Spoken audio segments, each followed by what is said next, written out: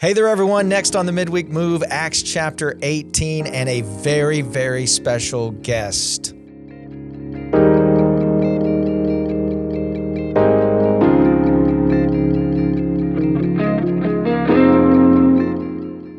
Hey there, everybody. Welcome to the Midweek Move. Everybody knows I'm Scott, and we have an amazing opportunity today to really dig into the Word. We are going to make a move today for sure. And today I have a super special guest. Again, when we have guests, they're special and all that stuff. But man, today, God's really knit something together in this relationship. It's so cool how the kingdom of God is so much bigger than we are as individuals, as we are as churches, entities, nonprofits, whatever. And God has really knit something very, very special together. So today we have a very special guest, lead pastor, Church at Red River. Eddie Briery's with us. Man. Hey, buddy, how are you, man? I'm good, dude. Glad to be here, man. Oh, man. Glad to be joining all you guys on the Midweek Move. It's an honor, man. Thank you for having me. It's going to be good, man. There's some awesome stuff in here. All right. So as is our custom, we are about to go line by line. So let's dig in. Acts chapter 18. Again, we're going to dig deep today. We're not in the shallow end today. We may start there, but we're going to get in the deep stuff. And we believe that when you get a little bit deeper, not only do you get knowledge, you get revelation, man. You get stuff that not only you come away with information, but you come away from the Word of God with revelation, not just to regurgitate to somebody else, but to live it out. To live it out, yeah, for sure. Live it out. All right, Acts chapter 18, verse 1. After these things, now we see these words. When you see these kind of words right here, that means something has happened beforehand you need to pay attention to. Right. So what we've come out of is, last week we dealt with Paul was preaching in Thessalonica. He's ministering. There's unrest. All kinds of things are going on. There's philosophers at Athens. You've got the Jews are seeking a sign. The Greeks are seeking wisdom. There's signs and wonders are happening, and Greeks are looking at that. And then there's wisdom that's happening, and Jews are connecting to that. I love how God flips the script. They're looking for a sign. God gives them wisdom. They're looking for wisdom. God gives them a sign. And then Paul stands in front of the Areopagus, and he gives this amazing kind of dissertation, for lack of a better word, and he just lays out the gospel. He's referring to their own idols. He's referring to their own poetry. He's referring to their music, their culture, and everything. But yet in the middle of all that, he does not leave out the most important part. He talks about Christ, and he talks about him crucified, and he talks about him resurrected. Yeah, has there not been a better time in society than to go back to the main thing? Oh, no doubt. In the midst of all the idol worship that we find ourselves, so we're going to dive into on this podcast today, to go back to the town center and go, man, let me tell you about this dude named Jesus. Yep. Let me tell you about this dude that gave his life to change your life. And I love the fact that Paul goes counterintuitive to almost everything that we're taught kind of in church marketing strategy, which is, man, go into the culture and be so relevant. That's right. So many times you and I know people who have become so relevant that they cross that line, and then Jesus is no longer the focal point. It's almost like you have to search to find Jesus. Right. Like, there's doubt. There's doubt. Like, hey, are you just a charismatic speaker? Right. Are you a motivational speaker? Right. Or are you a preacher of the good news? But don't we live in this idea that we think our connection to culture and our relevance gives us influence? Right. But authenticity and transparency is what breeds influence. Yep. They don't want a person that they can be like. They want a person to follow. And they want to see the person that's on the grind when it's not cool, when it's not relevant, when life's not all high five and hunky dory and, cupcakes and rainbows. They want to go, man, if that dude can trust this Jesus and that, I'll follow that guy. Yep. And if I follow that guy, I'm going to end up closer to this person, Jesus, which is ultimately the goal, is to lead people to Jesus. So there's never been a better time to have this conversation than right now. Yep. And one thing we talk about all the time is an unbelieving world is not looking for an echo of something they're already hearing. No. They're looking for a voice that sounds different. And we had talked in the past about John the Baptist. Like, he never goes to Jerusalem one time to preach. No. He never preaches in the temple, and he never preaches in the synagogue. He's always in the Judean wilderness. Yet, oddly enough, Pharisees are always there. Always. They actually make the trip out and sacrifice their time to go out to hear a man they hate. That's right. And it goes back to, I think it was Wesley who said, catch on fire for Jesus and they'll come to watch you burn, even if they hate you. Even if they hate you.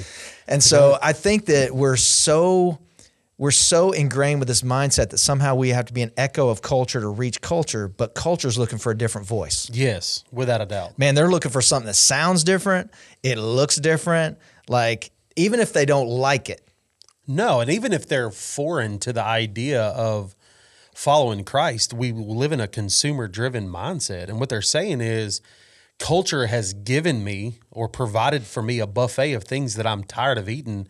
Just give me another buffet. Yep. It doesn't necessarily mean the consumer mindset goes away. It's like, can I go to a different place, a different voice? Give me something to choose from. Yep. And we have a prime opportunity to throw the gospel out, to throw the things of God out. But the things of God have to be different than what they're tasting currently. Because Paul, in the midst of the Areopagus, it's not that everybody's like, yeah, I'm all in for Jesus. Like, they mocked him. Yes. Especially when he started talking about the resurrection. Right. Which is a whole other subject, because there are a lot of believers who are super comfortable with Jesus just still on the cross. Yeah, but he ain't there. Because once he comes off the cross and he's getting the cross is all about him offering all of mankind forgiveness for their sin. Right. You come to the cross. We can't be on the cross. No. He went to the cross. Right. But our part actually comes through the grave. That's right. Because when you go through the grave, you go through the cross, you got to go through the grave, because now you got to be a new creation in Christ Jesus, which means life has to change. The way you talk has to change. Death to self. Like, Yeah. everything has to change. So all of these things have happened prior to this. After these things, Paul departed from Athens and went to Corinth. Boom, we're only in verse 1. And there's already so much in here. Why is Corinth so important, Eddie, to like not just this moment, but future and even right now? Like, Corinth is like this super hot button place. Why is Corinth so important in this passage? Yeah, so when we see Corinth in this context, Corinth hadn't always been under Roman rule at this time. So Corinth had become this epicenter of trade, this epicenter of idolatry. It is where the worship of sex took place. It's where they worship the god of Aphrodite and all of these Greek mythological things, which is crazy. It all points to self-pleasure. Right. Is very present there. And then Rome rises up against Corinth, and it says the city laid in ruins for a century. Right. Like dormant, which was the epicenter of life, good life or bad life. Like, bad life is still life. All right. It's still life. We like to say it's death. Well, actually it's just bad life. It's not death. Lays in ruins. And then this Roman Empire, this huge, super important city that we know as Corinth today, makes itself known. And it doesn't take long for it to resume its identity again. Yep. For them to take back ownership of idol worship and self-pleasure worship and gods of sex and all the things. So Corinth is this wicked city. Like, Corinth is, and if you see that in the book of Corinthians. Sin is a flesh-eating bacteria. Yes. And it is riddled with and it just goes right. Man, you open a door. And it just never stops. Boom, humanity just jumps right back in the flesh. And we think about today, and it's 2022, and man, the level of perversion that we live with is off the charts. But the Bible says nothing new is under the sun. That's right. And in this city of Corinth, we have these people that they were ultra creative in sinning in the beginning. Right. Like they were the poster children for like new ways to sin, new ways to, before the iPhone was a thing or whatever, they were very in tune with pleasing themselves. Yep. So it created consume. That's right. Me. What else can I worship to please myself? So. Yeah. So this is what's going on. So he goes to Corinth and he found a certain Jew named Aquila, born in Pontus, who had recently come from Italy with his wife Priscilla, because Claudius had commanded all the Jews to depart from Rome. So here's Aquila and Priscilla. We're not exactly sure when they became believers. The actual timestamp is not necessarily there for us, but we know that they were dispersed out of Rome because they were Jewish. Yeah. So the diaspora didn't just happen from Israel out, right, but it also happened from other nations out. Right. And so they're dispersed from there, and he came to them. So because he was of the same trade, he stayed with them and worked. For by occupation, they were tent makers. So I think this is really important right here, because their connection isn't in the synagogue or in the temple or at church like we would think. Right. Their connection comes from what they did as an occupation. So it's in the marketplace is where their relationship develops. Right. There's two parts of that jump out to me is that he came to them. Yep. I think it's a call to believers and pastors like ourselves that we should be in the practice of doing things with like-minded people. Mm-hmm. There's not a lot of days left. We don't know when, but the days are numbered. Yep. And I don't know about you, but if I'm going to go into the field and work, I want to go in the field and work with somebody that wants to work on the same things I want to work with. Yeah. So good. the fact that he went to them showed me that they were already doing it before Paul got there. Yeah. There was something he saw in them that was like, bro, there's something special about them. I can see the Spirit of God in this couple. I want to do work with them. Yep. So that part. And the second part is this tent making part. Even in modern day missiology today, when you hear about missionaries that are out they all refer back to the tent making. The tent making. The provision for that allows them to go and do the work of the ministry, right? So the idea of this marketplace to me has always been intriguing, because in our context, it's almost like you're taught to train the people to do the work of the ministry, and then your job is done. Like right. You get to go and chill or whatever. But I've always been like a hands-on kind of guy. Like I'm not going to ask my church or another person's church or his group of people. I'm not going to ask them to do something that I'm not willing to go and do myself. That's right. So I love the idea that there's this marketplace connection that goes, this is outside the walls of the church, the synagogue. So I have a friend who pastors a church, and there was a season in their church where he literally required every single staff member that they had to have a part-time job once a week in the marketplace. They could choose wherever it was, whatever it was. Some of them were baristas. He himself, we're talking about a pastor of a church of thousands, worked at a water park in the summer as a gopher in a water park. This is in a bigger city. Yeah. He's a mega church pastor. He's well known on television, everything, and he's working as a gopher / lifeguard at a water park. Wow. Just to be with the people. Just to be with the people. And so that's one thing in my heart and in my life that I have tried to institute, is to make sure that God has not called me to manage church people. Right. He just hasn't called me to. I'm not a manager. Right. God's not called me to manage church people. Yeah. God's called me to do life with people. Yeah. And to lead people to Jesus. And I can't do that if I'm only around people who believe they're saved all the time. That's right. It has to be out and out and out. So, and I want to encourage all of you, like whatever you're doing as a job, like that's the field. Yeah, it's the like, and maybe it's on us. Maybe the people in my seat and in Scott's seat, we've done a poor job at affirming the seat God has you in. Yep. Like there is authority in being a teacher for the sake of the gospel. There is authority in being a physical therapist for the sake of the gospel. There is an authority of being a stay-at-home mother for the sake of the gospel. Like there is kingdom authority in the seat God has you in.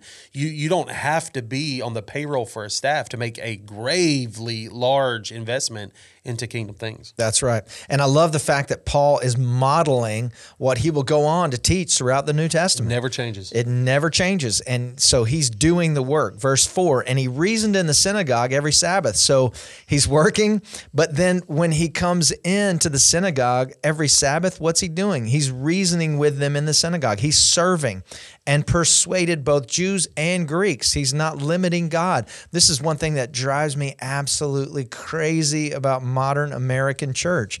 We invite people to come to church. We call it family night, and then we divide the house. And then we tell people that, hey, you can only minister to 3-year-old children. Hey, your calling is only to 13-year-old teenagers. Hey, your calling is only to women who are 22.5 years old who have 2.7 children. It's like we micro this thing. And I love it that Paul is not just ministering to one small, yes, he leans at certain seasons and certain times toward a certain demographic, but that's not the all-encompassing of his ministry. God's calling to all. Right. It's like we bank on the assignment instead of the calling. That's right. Like, you know what I'm saying? We Because major our on the calling, minor. our calling number one is to serve. People. Period. Yes, without question. Is to serve. Yes, that is our calling. And the way we do that in a season may change, That's right. but the call's the same. That's right. That's why I love I love churches that are founded on the principle of serving, and not just serving and doing good things, but I'm talking about everything as unto the Lord. Yeah. Where like somebody will be on the platform one week preaching, and the next week you'll see them in the parking lot. Yep. Man, that'll take care of your pride That's absolutely. pretty quick. Without question. Because the moment that person comes up to you after you preach that home run sermon and says, "Oh, that was the greatest sermon I ever heard in my life," the next week somebody's yelling at you in the parking lot because you didn't Bro, give they a took my good seat. parking spot. Yeah, they got my spot, bro. Oh, man, so good. So he reasons in the synagogue every Sabbath, persuades both Jews and Greeks. When Silas and Timothy had come from Macedonia, Paul was compelled by the Spirit and testified to the Jews that Jesus is the Christ. So he's not just telling them good things. Everything's pointing to Jesus. There's absolutely no doubt about that. But when they opposed him and blasphemed, so this word blaspheme is now used, which we have to assume in that word blaspheme that they are blaspheming Jesus because Paul is preaching Jesus. That's right. So they opposed him and blasphemed. He shook his garments and said to them, "Your blood be upon your heads. I am clean. From now on, I will go to the Gentiles." So this gives that whole allusion to Old Testament where you would literally do things physically that were actually a spiritual principle. That's absolutely right. So even with baptism, they would walk themselves down into the mikveh. They would walk into the mikveh. They would decloak themselves. They would walk down in the mikveh, immerse themselves in water, and then they would walk back out. Right. The old is gone. The new has come. But if it is only a physical act, it will become perverted. Right. And it will become an affront to the kingdom of God. Yes. Thereby, that's how you end up in Greece with spas, where they would have mikvahs on the outside and they would cleanse themselves. They would go inside and they would have orgies and they would come outside. They would cleanse themselves and then so in the midst of all of this, he's using this as an illustration of an inward work. Yeah, like I don't want any part. Yep. Like I don't want any part of this conversation. I don't want the dust of this temple. Because you got to remember, this is amongst temples of worship. Yep. He's like, I don't want any of this on me.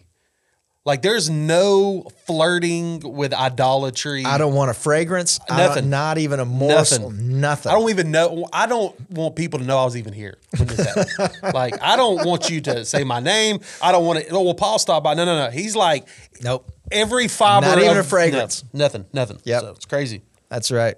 So he departed from there and entered the house of a certain man named Eustace, which we would call Justus, one who worshiped God, whose house was next door to the synagogue. Then Crispus, the ruler of the synagogue, believed on the Lord with all his household. This is huge because you've got the ruler of the synagogue now believing in Jesus, and not just him, but his entire household. There's a price that this guy was going to have to pay. Crispus. And many of the Corinthians hearing believed and were baptized. So not just hearing the gospel, but even hearing of Crispus, right? This head of a synagogue, giving his whole household to the Lord. Yes. Now that makes an impact on these ungodly Corinthians. With nothing except the gospel. Just the gospel. It's like it clearly, when I read this in preparation for this podcast, it's like, man, have we not overcomplicated everything? Like Paul didn't even flashingly preach the gospel. He just preached it and told him about a man. The same with John the Baptist, like the one that stood in the woods and said, prepare for the one who is coming. Like prepare for Jesus. Yep. Paul, same, man. Like nothing. culturally relevant. Like, this is Jesus, same yesterday, today, and forever. Yep. It's beautiful to me. And a ruler of the synagogue. Listen, we cannot emphasize that enough. It's a huge thing. This is massive. And not just him, but his entire household. And many of the Corinthians hearing believed and were baptized. Now the Lord spoke to Paul in the night by a vision. Now there's a lot going on in the area, in the region, not just in a city, but a whole region. Because when things happened in Corinth, it wasn't just about a city, it was about a whole region. That's the amount of impact that happened. So the Lord speaks to Paul in a vision, says, "Do not be afraid, but speak, and do not keep silent, for I am with you, and no one will attack you to hurt you, for I have many people in this city." Now, I'm gonna turn this to you in a second, Eddie, but I think it's important that we understand this. The Lord spoke to Paul in the night, "Do not be afraid." Why would the Lord speak, "Do not be afraid"? Well, it gives an inference that Paul is afraid. Yes. Because Paul had spoken that to the Lord. Yeah, we forget. Like when these words come to these people in the Bible, we forget that these words come for a reason. Yeah. It's not because they're superheroes. It's not because they don't need, it's Right. because Paul, the Lord has given him a word about fear because he was fearful. That's right. That's right. And Paul, like, to me, it spoke to Paul's relationship with the Lord, that he was able to come to him and said, "Hey, look, Father, this thing's got me jacked up. Yep. I'm fearful." Even with people giving their life to the Lord, even with the That's right. Corinthians, some of the Corinthians are giving their life to Oh, Jesus. man. A ruler of a synagogue is saved. I mean, God's doing all this stuff. But when God is doing something, the enemy is Always, man. He's either going to counterfeit it Yes. or he's going to come against it. Yes. It's going to be a counterfeit or it's going to be a counterattack. Yeah. Catch that, y'all. It's going to be a counterfeit, which is meant So to good. deceive, or it's going to be a counterattack, which is meant to destroy. So good. Either way, the enemy's coming. He's not going to leave it. So in this, Eddie, the Lord speaks to Paul in a vision, says, "Do not be afraid, but speak. Do not keep silent, for I am with you, and no one will attack you to hurt you, for I have many people in this city." So in your personal life, I know there's many examples, but have there been moments in your life where a certain situation was happening like that and the Lord just came to you? Yeah. The past year of my life has been attesting to, much like Paul, where the work of the ministry is off the charts. You know, the work of the ministry is fruitful, and but in the personal parts of life, it's been very difficult.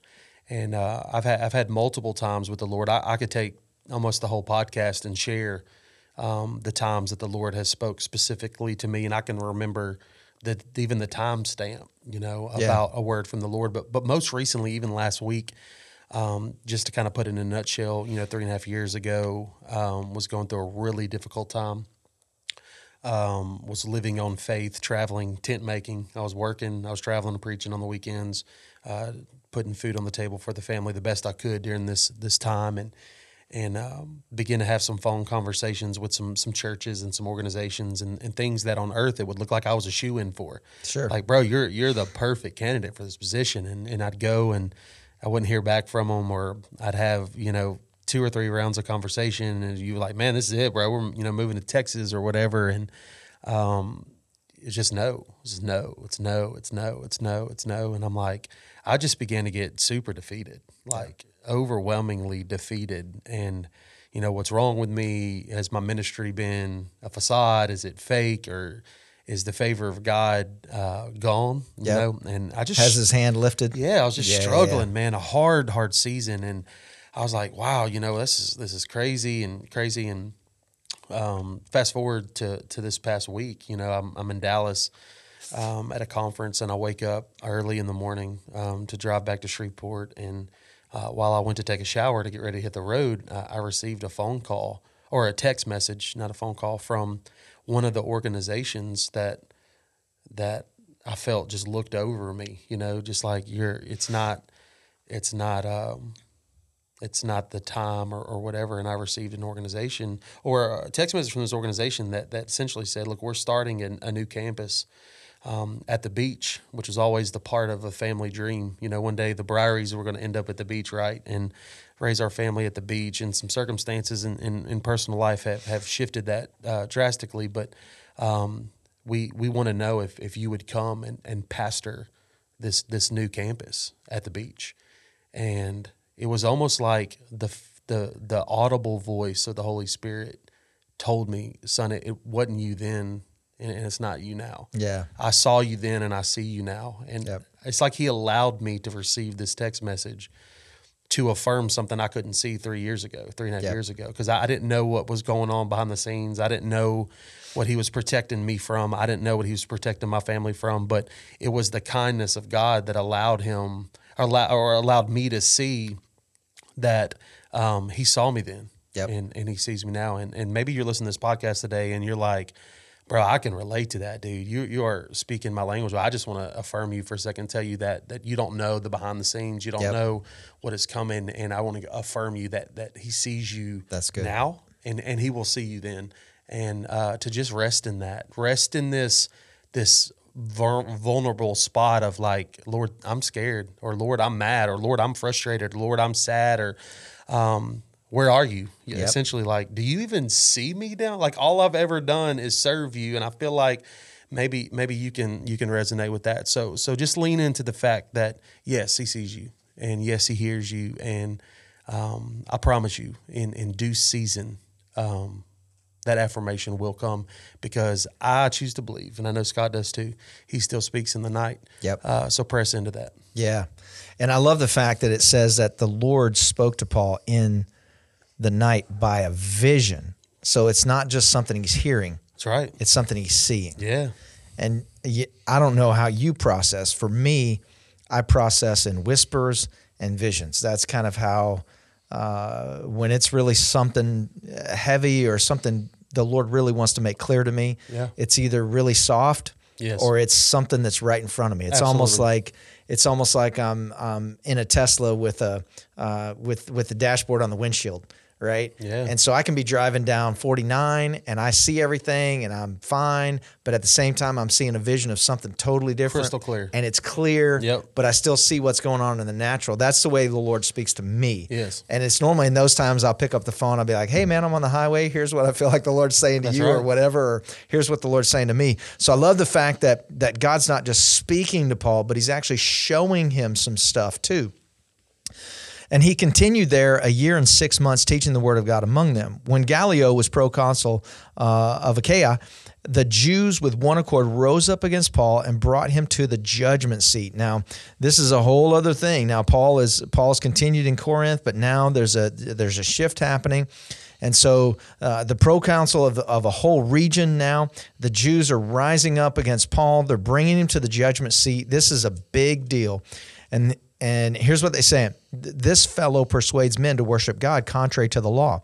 And when Paul was about to open his mouth, Gallio said to the Jews, if it were a matter of wrongdoing or wicked crimes, O Jews, there would be a reason why I should bear with you. But if it is a question of words, names, and your own law, look into it to yourselves, for I do not want to be a judge of such matters. And he drove them from the judgment seat. Now, this is important because some may read this and go, oh, man, Gallio, he loves Paul, man. He's pro Paul. No, that's not the case here. He's actually anti-Jew. That's right. And so it wasn't so much, hey, I want to let Paul off the hook. It was more, no, I want to make them mad. Yes. I'm going to drive them out. And here's the encouragement to you. We talk all the time in the American church about finding favor with Yep. politicians or finding favor with business people or finding favor with whoever. But it's not about finding favor with them. It's about having the favor of the Lord. And the way that we have the favor with the Lord is leaning into the Lord. Yes. And then even if business leaders or political leaders don't like us, they will make decisions that actually will be in our favor. Yes. Not because they love us or our message, but because they may hate somebody else. That's right. And then God will work that together Yeah. for our benefit. Yeah. Because we love God. That's right. Because our focus is on God. So maybe it's just me, or maybe it's you. Like I wrestle with some of this thought. Like I wrestle with the thought that there were in my lifetime, which is not that long ago, there were times when city leaders and officials took their cues from the church. Sure. No doubt. It's almost like we've forfeited all influence Yep. of becoming a culture that we were trying to lead. That's right. Like we had it all along, but becoming like what we were trying to lead, we lost it. Yep. I struggle with that. Oh, I've always struggled with the church leaving. You know, we had a mass exodus of churches from the inner cities Right. years ago to the suburbs or even further than that. Yeah. And we can see the reverberations of that in our inner cities. Not that there aren't people in the inner city doing amazing things. There are everywhere. But we can also see how it was divisive, how it didn't draw people to Jesus. No. It didn't lead people to Jesus. We literally had churches taking the cross off the top of one building in the inner city and marching it out to wherever their other. I say that because that is an actuality of something I knew for a fact. It's crazy. And I think that it's important that we take the cross back in our own life, the cross that we've picked up and following Jesus back to the places where it was eradicated. It was brought out of those places. Yeah. And I think that the tension for me is not rebelling against the leadership in cities while at the same time maintaining that I will not follow into an ungodly pattern of behavior. No, yeah. I refuse. That's right. It's like just like we talked about in the book of Acts where they you're forbidden for saying the name of Jesus. And they're like, whether it's good to listen to you or to God, you be the judge of that. But we can't help but speak that which we know, which we've experienced and we know to be the truth. Which is not a new concept. No, it's not. Was it not Joshua's last word? Like you can go serve the gods of whoever you want to. You can go serve the gods of the Amorites. You can go to the gods of the far river, the back river, or the side rivers. But as for me and my house, like we're going to serve the Lord. Yep. And that's not rebellion. No. It's not rebellion. No, it's not rebellion. It's that you do what you want to do. Yeah. We've taken that Romans 13 concept and we've taken it to the nth degree to mean that we obey the governing authorities no matter what. And that's not the word of God. No. Because if those governing authorities are leading you towards ungodly, anti-Jesus behavior, That's right. That's not the Lord. And it's not. And so while we're on this, while we're on this conversation, can we not call things that are not persecution? Oh, right. Like, oh man, we're under religious persecution. Come on, bro. No. While you're in your comfortably lit auditorium with the nicest camera, no blow on camera, I'm thankful for all this. Right. But can we not say because they ask us to, quote unquote, not gather for a moment that we're being persecuted against? Right. Like, seriously. Yeah. That's a whole nother podcast. While you're on your pajamas on your couch Come watching on, the man. online. Seriously. Like, Yeah. too much. When there's real persecution that has happened over the centuries, real persecution. Absolutely. And even in our city. Yeah. And we need to be ready for those moments. Yes. If we're not ready for those moments, we're in trouble if we're not ready in those moments. If we're not ready to be crucified upside down. I mean, nobody wants to talk about that. But it's coming. But the reality is at any moment, wherever we are, that can happen. Yes. And we have to be ready to give an account. It can happen if you're living like you're supposed to be living. If you're living like this right here. But if they can't spot you in culture, you may be safe. I mean, not everybody said yes when Paul preached. That's right. And they were trying to stone him. Yeah. I mean, when Jesus said, this scripture's been fulfilled in your hearing in the synagogue, they took him up to a high place and tried to throw him off the mountain. After the enemy had taken him to a high place and tried to get him to give up his identity, right? So all this stuff is going on. Then all the Greeks took Sosthenes, the ruler of the synagogue, again, another ruler of the synagogue, and beat him before the judgment seat. But Gallio took no notice of these things because he didn't care. He didn't care about the Jews. So Paul still remained a good while. Then he took leave of the brethren and sailed for Syria, and Priscilla and Aquila were with him. He had his hair cut off at Cenchrea, for he had taken a vow. Now, we don't have time to get into the Nazirite vow, but that was a very real thing.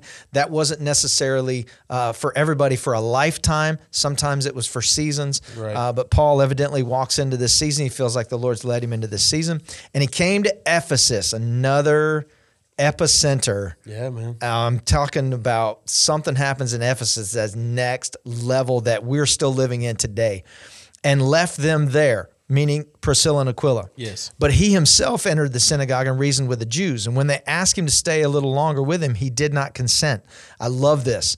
Just because it was going good, he didn't just sit there and bask in the glow of the mountaintop. He was like, no. I did what I was supposed to do. Now I need to, every conversation you have with somebody, you may not be the one that leads them to Jesus. That's right. You may just be the seed planter, or maybe you're just watering some stuff. Or the harvester. You're not the closer. That's right. And by the way, you're not the one that leads them. It's the Holy Spirit. That's right. You're just a conduit that God, and you're not the closer. That's Jesus. That's right. Like, it's all him. We just get to be a part of this awesome thing. And learn to be thankful in each part of the equation. That's right. If you are the guy that's having the conversation, that person, like, quote unquote, light bulb goes off. Yeah. Man, that should push you to. By the way, I know a lot of people who they only love harvest time. Oh yeah, absolutely. By the way, I'm not going to go all into that. You don't have time. We don't have time, nor does the audience. That's not how you grow an audience. Podcast. Talking about those things is not how you grow the audience. Not a lot of blistery hands out there with hands on the plow. No. Nobody likes plowing. Nobody likes to plow all day long and then look back at the field and not see anything. Yeah. But it takes real vision to see something. That's right. When you've plowed a whole ground, you're sunburnt, you're weathered, you don't see a harvest. There's only tilled up soil. Man. But to see if it's green. for Jesus, you get a supernatural vision of the harvest. So good. But took leave of them, saying, I must by all means keep this coming feast in Jerusalem, but I will return again to you, God willing. And he sailed from Ephesus. And when he had landed at Caesarea and gone up, now when it says gone up, it means he goes up to Jerusalem. Everything was going up to Jerusalem. He had gone up and greeted the church. So he went up to Jerusalem, greeted the church. Then he went back down to Antioch. And after he had spent some time there, he departed. He went over to the region of Galatia and Phrygia in order, strengthening all the disciples. Now, a certain Jew named Apollos, and we're going to close out with this right here. Now, a certain Jew named Apollos, born in Alexandria, an eloquent man, mighty in the scriptures, came to Ephesus. Now, notice it says eloquent man. Man, he could chop it up. Yeah. Man, he could make you feel it. And mighty in scriptures. So he wasn't just a charismatic speaker. He knew the scriptures. He knew what the law said. He knew what the word said. This man had been instructed in the way of the Lord and being fervent in spirit. Now, here's the key. It says fervent in spirit, not fervent in the Holy Spirit. Right. Absolutely. This is in the natural. Yeah. Sometimes we'll see fervent in the spirit and we say, but we're going to see that he didn't have the fullness That's right. of the gospel That's yet. right. So he's fervent in spirit. He has a lot of passion. I like to say when I first gave my life to Jesus, man, I went from straight up, never heard about Jesus, didn't care about Jesus, didn't care about God, full on addiction, angry at everybody, to full on fire for Jesus. And I had tons of passion. I didn't have a lot of wisdom back then. Yeah, for sure. So my theology was two are in the field and nobody's going. That's right. Like nobody's going, right? Not a lot of wisdom. So it says he's fervent in spirit. He spoke and he taught accurately the things of the Lord, though he knew only the baptism of John. So this guy, man, he's going after what he knows. That's right. And he is going after the Lord, but he's not there yet. Yeah, which is admirable. Oh, no doubt. The fact that he's going in what he knows is better than knowing and not going anywhere. That's right. So he began to speak boldly in the synagogue. When Aquila and Priscilla heard him, I think this is so awesome. Aquila and Priscilla, if they would not have been mature in the faith, could have heard this guy speaking boldly and been like, wow, Yeah. man, what a speaker. Yep. That was good. But that's not what Aquila and Priscilla do. Aquila and Priscilla heard him. They took him aside and explained to him the way of God more accurately. So good. Golly. So good. Dude, come on. Like, we would be satisfied with walking in and being like, wow, that was so good. Great word. We would have went up to him and went, wow, that's the greatest thing I've ever heard in my life. Yep. Aquila and Priscilla are like, hey, man, come over here. That's right. What? No, come over here. There's a better way. You missed a couple of things. That's right. That's right. Which is like, I mean, You probably do it. I mean, I do. Like, I love to sit in congregations where I'm not the one throwing out the seed. I love to be Right. fed. Right. But there's often times when I hear a word, especially in our area, I hear a word and I'm going, that's a good seed. That's a good word. But you threw it out to a lot of people that are incapable of living that word out apart from the indwelling of the Holy Spirit. Yep. Like, it's great and in theory, but I think Aquila and Priscilla probably heard something that was like, bro, that was really good. But it's almost like you bought a nice car, but there's this thing called a gas tank. And if you don't put the right thing in that gas tank, that's not going to go forward. Yeah, it's almost like, hey, you did that right. Yeah. As you know it. You gave amazing information. That's right. But there's a revelation to come. Yes. And they begin to share with him not the baptism of John, that's right, but the baptism in the Spirit. Yes. There is a all-empowering, all-encompassing indwelling. That's right. That if you get that, it's not going to be about you coming into the synagogue and teaching this. No. It's going to be about you going to all the world right. and living it. It will permeate your life. That's right. So it's almost like Apollos is going and he's teaching all this stuff, but there is an empowerment that he's missing in living it himself. Right. And I believe personally that Aquila and Priscilla pick up on, they listen to him and it's good and it's great, but yet they're looking at the bigger picture in his life. That's right. They're not looking at him as a speaker, as everybody else in the synagogue. They're looking at him as a person. Yeah, and it's so cool to me to see Aquila and Priscilla, which we have to like think it. Real quick, how many Aquilas and Priscillas do you have in your life? That's what I was fixing to say. Dude, I mean, how many times would somebody look at you and I and be like, oh, yeah, that's good, that's good, that's good. Hey, good sermon, good sermon. But how many times do we have people walk up to us and go, hey, Eddie. Yeah. Eddie, how are you? Oh, man. Like, how are you? Instead of, hey, pastor, man, that was a good sermon. Dude, so 2 weeks ago, first Sunday of the new year, right? Yeah. 2-3 weeks ago. Yeah. Preached, came off platform, and our altar team was down front, which is made up of all types of people. Right. Happened to have two of my elders down there, and he came up to me and gave me a hug, and he did that, man. He said, Pastor, that was a great word. And he didn't even say, how are you? He said, I can see that you're sad. Oof. Yep. And dude, he and his wife laid hands on me. They prayed with me. They were just like, hey, come over here. Let me take you aside. Let me pull you aside. Yeah. Let me speak that I see you. Yeah. And let me be here for you in the in-between. Before you go out into the hallway and fist bump all the people, Yep. I see that you're sad. Yep. And we want to pray for you. We love you. Yep. Dude, it means more than any They act weren't of- looking at you as pastor or what you can give to them. They were looking at you as Eddie, That's right. your identity, Me. who you are. Man. And that's the nature that we see here. Yep. It's that we care about this in the future. We care about what is to come. We care about where God is taking you. And we want to speak to that. We don't care about the speaker Apollos. No. We care about Apollos You. because God is going to use you. That's right. And what we do know is that in Ephesus, God uses Apollos, he uses Aquila, and he uses Priscilla. In a huge way. And it ends up being one of the greatest revivals in the history of the world. Right. I mean, we talk about 20th century revivals. This was one of the greatest revivals in the history of the world and goes out and really becomes maybe not the genesis, because we know Acts 2 and on from there, but it becomes a major paradigm shift for the growth of the church as a whole. That's right. Absolutely. And it's kind of equated to two obedient spirits and a humble heart. Yep. Like Apollos had to receive really, it. this is where application comes in. A simple act. Yep. Well, let me say this.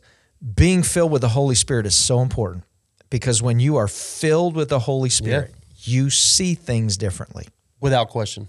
One of the things that I hear from people who may know the scriptures backwards and forwards, may know it Theology 101, but don't have the empowerment to go with that and are not living it out actively, empowered by the Holy Spirit, one of the things that they always say is, man, I do not see things the same.